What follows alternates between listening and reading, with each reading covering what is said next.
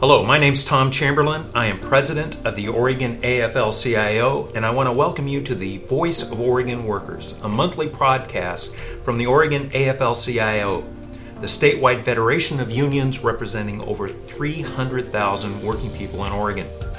Earlier this month, Oregonians learned that Initiative Petition 22 qualified for the November ballot as Ballot Measure 105. The Oregon AFL-CIO stands strongly against this ballot measure, which seeks to repeal our state's 30-year-old sanctuary state law. It's backed by a known hate group and would increase racial profiling, harm immigrant communities, and jeopardize public safety.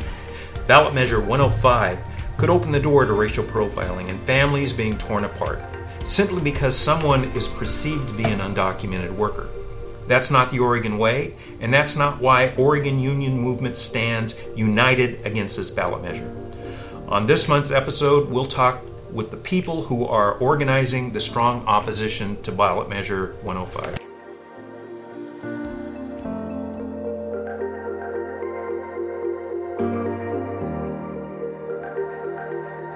We're excited to be speaking with two people on the cutting edge of fighting for sanctuary in Oregon. Christina Marquez, who is the campaign manager for the Oregonians United Against Profiling campaign, and Sami Alabdraba, a member of the Coalition of Graduate Employees at Oregon State University, who's also a Corvallis School Board member and recently helped pass a resolution at the National American Federation of Teachers Convention. We should be proud as Oregonians to have these two organizers and activists in our state fighting for more inclusive communities and spaces. Welcome to the podcast, Christina and Sami. Thank you for having us. Thanks for having us. Absolutely. So to kick us off, Christina, I was hoping you could tell us a little bit about the Oregonians United Against Profiling campaign and why it's important. Yeah, so Oregonians United Against Profiling is a coalition working to keep our sanctuary law as a state, which has been in place for over 30 years, and it's been working as intended. We want to uplift our values as Oregonians, that we should welcome folks who look different from us and look out for our neighbors. Great. So I'd be curious to know a little bit, I'm sure listeners would be curious about the history of the state sanctuary law. You mentioned that it's been working as intended, but maybe tell a little bit about the history of the state law and why this is just so ridiculous that we're now facing an attack on it. Yeah, so this law actually, like I mentioned, was passed in the 80s because at that time we were seeing a lot of cases of racial profiling. In one incident in Independence, a man was racially profiled by police thinking that he was undocumented and he was a U.S. citizen. And we saw a lot of those cases. Personally, I had family who was here at that time who, feared the police because they knew that they were targeting folks based on the color of their skin. And so we're afraid of going back to that time. And this law has been working as intended. It gives clear guidance to law enforcement about separating federal immigration enforcement from local issues. And so we're working really hard to ensure that we can keep this law. Great, thanks. And Sami, tell us a little bit about the resolution passed at AFT's convention. It's timely that this just happened just a few weeks ago at the National AFT Convention in, where was it located? It was in Pittsburgh. In Pittsburgh, that's right. And it calls on AFT to prioritize sanctuary campuses. So tell us a little bit about the impetus for this and why it's such a priority for CGE and AFT. Absolutely. So this all started from Oregon, and on the state convention last year, or earlier, we had this idea that schools and campuses, college campuses, should be a safe place for students and faculty and people to go there, exchange knowledge, and learn. And we collaborate together on a state-level convention to send this for the national and pass it. And the idea of it, if you have public officers, public safety officers in a university or in a school district, they should focus on the safety of the school, and they should not interrogate students. We should not ask students for their documentation status. One parallel that was very useful through my service on the school board, a week before I was appointed, and we reaffirmed it this year as well, we had a resolution 16-1201 on the Corvallis School District level, where we affirmed the rights of undocumented students and protocols for Immigration and Customs Enforcement, ICE, access to school. And the idea of it, we are appealing to the Supreme Court Precedent, Plyler versus Daw, that says there's equal access to public education for all children, including those who are undocumented or come from families with members who are undocumented. Whoever you are, we should not care about your documentation if you want to have access to public education. So AFT affirmed that idea, and we did that on a school district level, and we wanted to do that on a national level for every single school district, for every single university. Kids and youth should be safe and free to go to school without fearing that they might not be able to go back home, or maybe their parents, when they're driving to school, they might be harassed by ICE immigration folks. And that's the idea of it. I work at Oregon State University, and I understand we don't share immigration information with others outside the university. And at the school district level, we just don't store it. We don't ask students for their immigration status. As long as you're a resident, that's what we care about. So that's the idea of it. And on the national level, all delegates, and that means graduate employees, professors, classified staff, bus drivers from all around the nation, the delegates unanimously said, we stand by this, and we want to encourage locals, AFT locals, to go to their school boards, to go to their board of trustees, the university level, and say, we need to make sure our campuses are sanctuary. That's really powerful. So thanks for that background. But I got to ask, Sammy, National Union conventions are something. They're high energy, they're exciting, they're inspiring.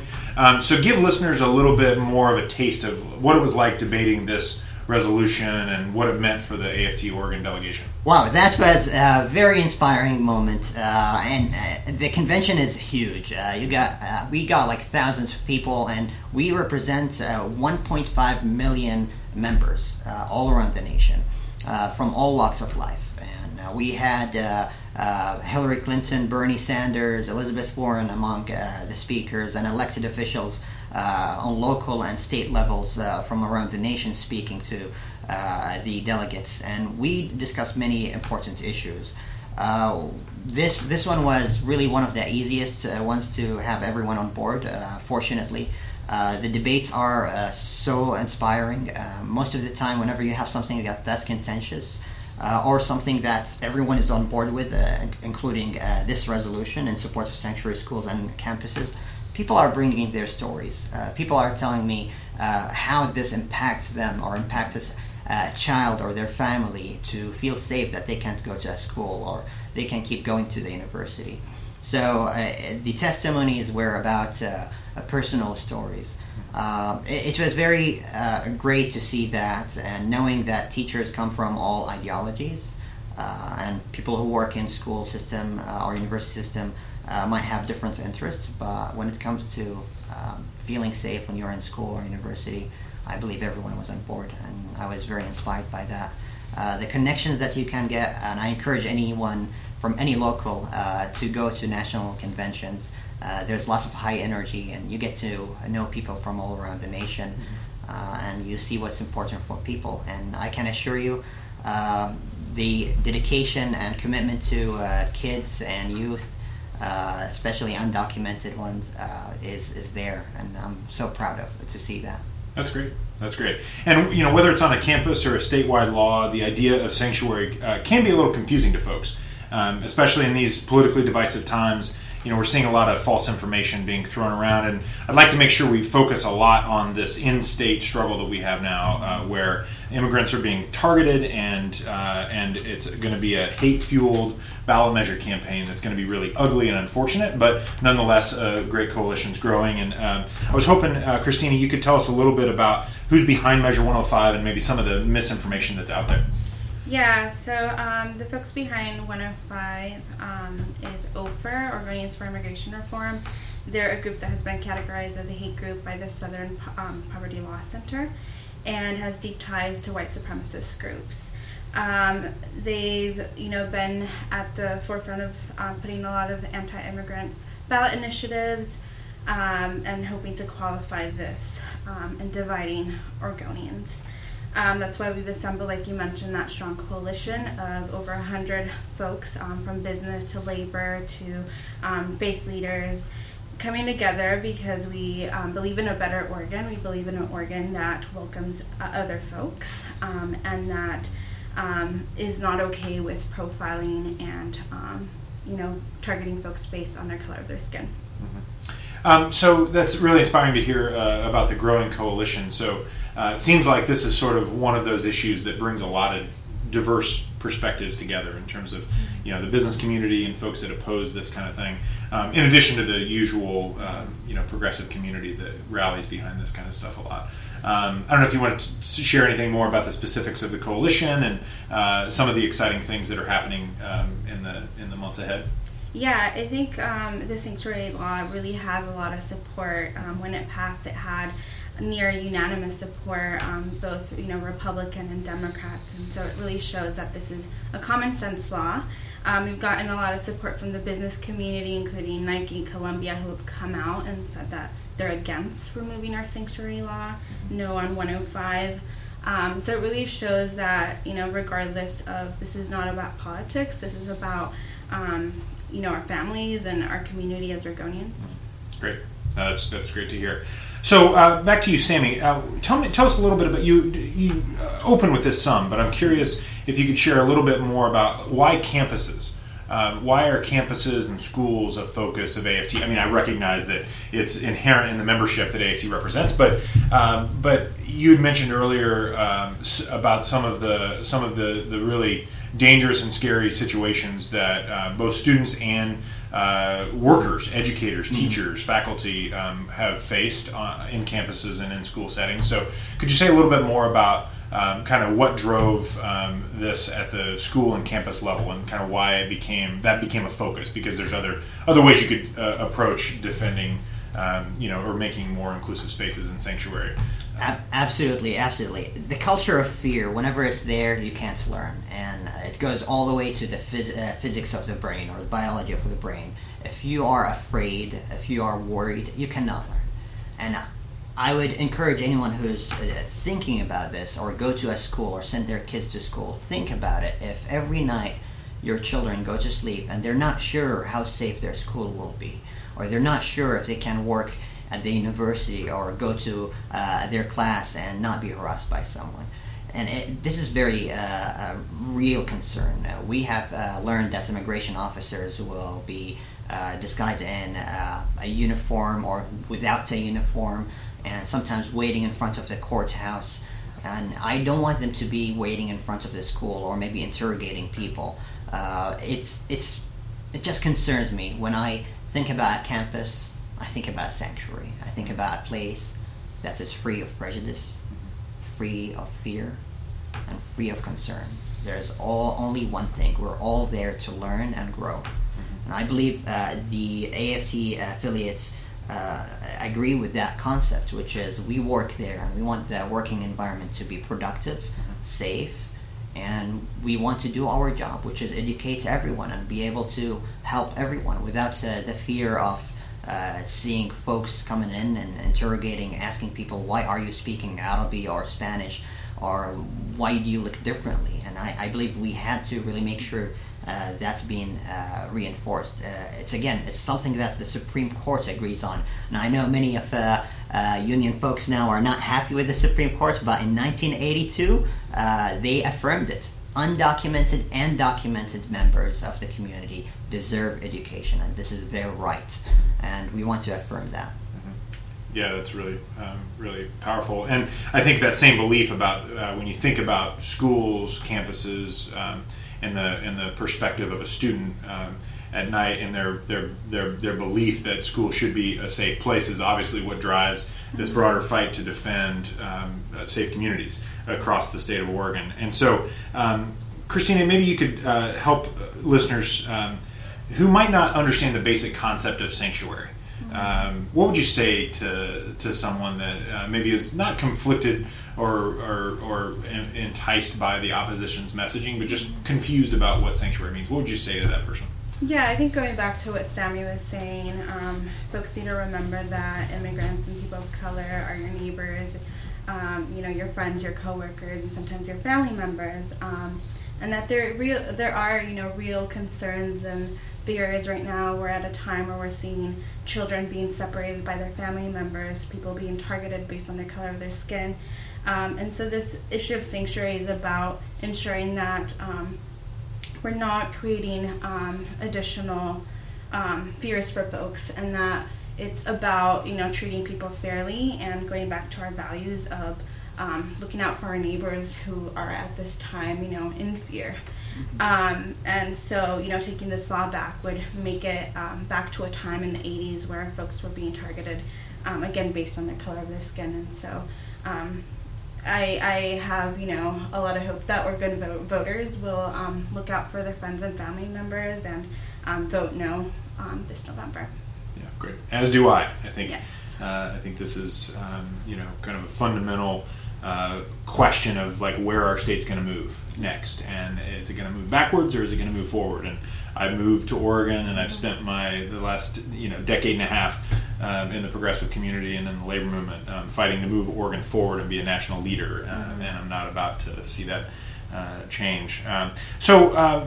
But regarding Measure 105, tell us a little bit about, not to spend too much time on what the opposition's saying, but I am curious for listeners, what are opponents to sanctuary saying that are in their efforts to try to convince people to support their perspective, their bigoted, hate-filled perspective? Yeah, I think like you mentioned, we'll see a lot of fear-mongering, a lot of trying to pit Oregonians against each other, and so with this upcoming decision that voters will have to make, that's something that will come up once and once again. But I think it's just it's important to remember that that we need to again go back to our values as Oregonians and think about our immigrant neighbors and friends and family members who call Oregon home, and so just not fall into that. Great. One thing I would add is I was very fortunate. In 2016, I was canvassing doors, and one of the independent-affiliated folks, I think I talked with him for half an hour because his first question for me was, how do you stand about, what's your stance about sanctuary cities? And I was very curious, what do you think sanctuary cities are? And I understood he's against it. And when I followed through, it's all melted down into possibly prejudice against other folks who does not look the same as he is, but also the idea of law and order. Everyone have to stand in the line and wait in line. And the idea of understanding not everyone can go to an American embassy in other countries. Sometimes they don't have access to it. Sometimes they were born and they migrated out of very extenuating circumstances. They were here since they were children. So being undocumented does not mean you're against the law. It means you had unfortunate circumstances. You couldn't access the documentation process that is pretty easy for some people. And I believe it might melt down to the two values, staying in line and empathy, and understanding how our processes, how our laws are failing some people.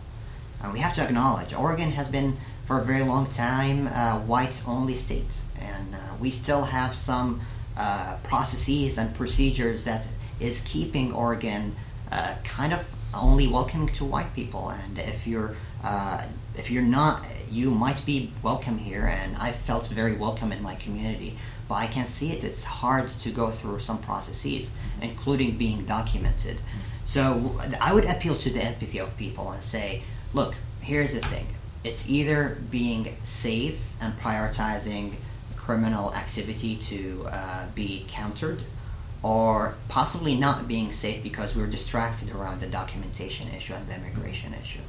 I would choose really prioritizing. If there's criminal activity, let the police go to the criminal activity. if it is about documentation and immigration, let's not put that as a priority. Let's not interrogate people about their documentation. And it has been proven undocumented immigrants are less likely to commit crimes, and this is by the numbers. Unfortunately, the media, and I would expect it happening here, will bring one or two narratives or incidents and they will inflate them. But by the numbers, it is safer if you are a neighbor of undocumented people. By the numbers. Yeah, absolutely. And to your point about the laws and the culture within Oregon benefiting some and not others, I can't help but think a lot about the way that the press and pundits like to talk about the economy. Even we have record unemployment rates. Unemployment in Oregon just dropped below 4%. GDP continues to break records. And does it feel more equal in our economy? Do you really think that the economy is benefiting everyone, or is it just benefiting those at the top? And I think that's whether it's poor folks, people of color, working class folks, blue collar folks, immigrants. This economy is not helping everyone. It's not benefiting everyone. So I think with a critical eye towards the economic news of the day, I think you can draw a lot of parallels. Absolutely. And I believe that economical side of things might be an appealing point, but for folks who might lost a job because of the timbering industry or anything else, immigrants are not taking your jobs. They are actually most of immigrants take the jobs that the average middle class Americans are not taking or not interested in. Jobs are being taken by technology, by competitiveness of other nations.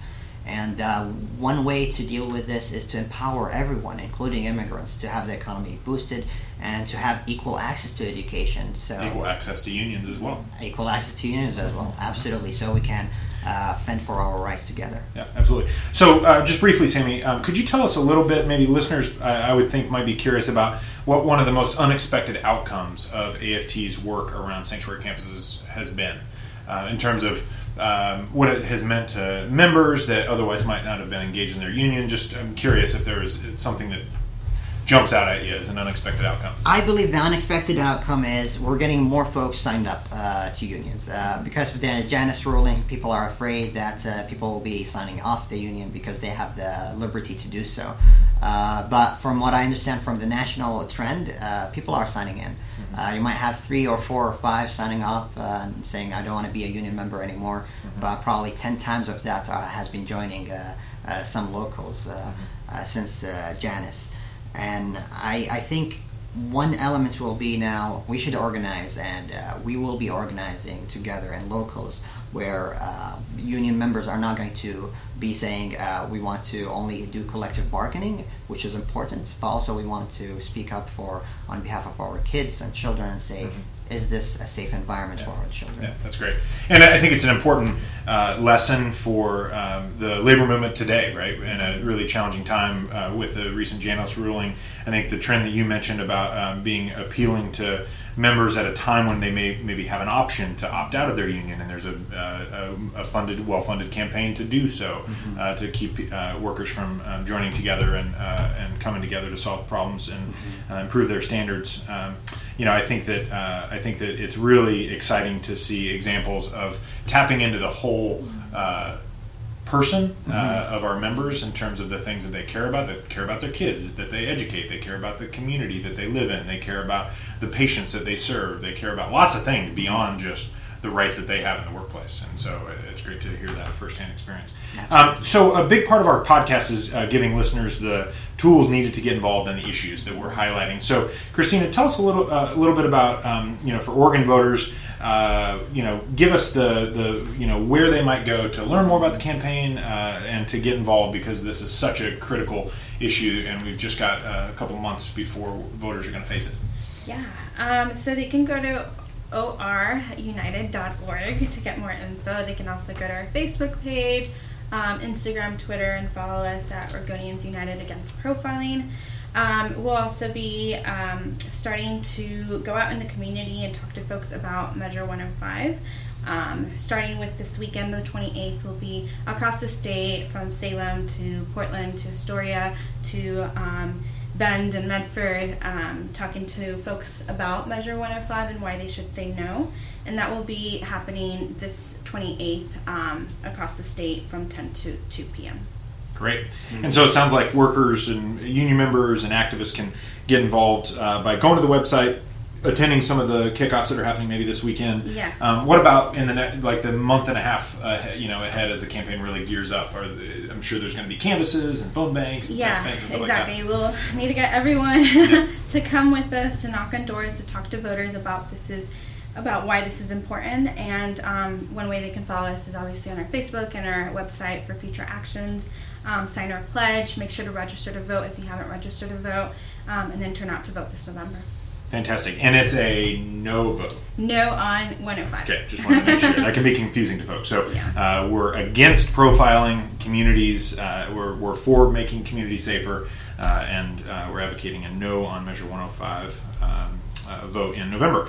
So, Sammy, tell us a little bit about what workers can do to help make sanctuary campuses happen in their communities. I assume that there's been robust conversations within AFT and the different locals at different community college and public university campuses within Oregon. But tell us a little bit about what's happening, how workers can get involved, and what some of the next steps in this important work in Oregon. Absolutely. If you're a local leader, or even if you're one worker who wants to get started, I would say go right away to Google and search for Corvallis School Board Rights of Undocumented Students.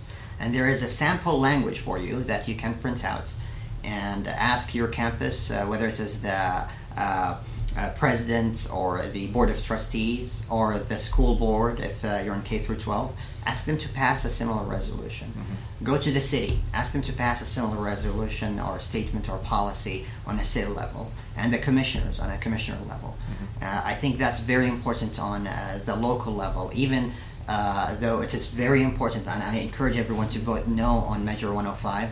The discussion will happen through knocking on doors, phone banking, and also local action. If we get everyone invested in making sure the sanctuary concept is being understood and we pass it through school boards and campuses, I really hope people will show up to vote. So I would recommend people to do the following. Go for a sample resolution. AFT National will have some toolkits for folks to download and advocate whenever they talk to their university officials or school districts. I want them to advocate for that, and at the same time I want them to make sure that we vote no, and we encourage everyone to vote no on Measure 105. I have been here for 6 months and 6 years and 6 months in Oregon, and probably 5 or 6 days. I want in November to still feel welcome, and I believe the sanctuary status will make me feel welcome as an Oregonian, and will make many people feel that this is their home. Well, obviously that's been, it's really helpful to hear all the different ways that people can get involved. There's obviously a ballot measure fight in the coming months right in front of us, so we must defeat Measure 105. Absolutely. There's also local action that can be really inspiring, can be a great organizing opportunity for local unions as well. Clearly, AFT locals around the state are doing this, and I know there's other cities and jurisdictions that have passed similar resolutions, led and supported by community partners in the immigrant rights community as well. And I'm really inspired, so thank you both for being here. But before we wrap up, any final thoughts from either of you about kind of the topics that we've talked about today? Any final words you want to leave listeners, Christina? Vote no on 105. Vote no on Measure 105. And I think I captured it right.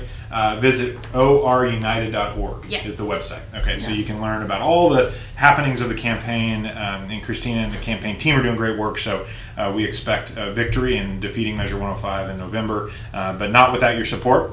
Sammy, any final words? Vote no on 105 and tell people to vote no on 105, as if your life depends on it, because I know the welfare and the lives of many people to feel that this is their home depends on your vote no. Absolutely. Well, thank you both again for joining us. Thanks to our listeners for tuning in. Please share our podcast with your friends, family, and coworkers if you liked what you heard and you've been listening to the Voice of Oregon's Workers.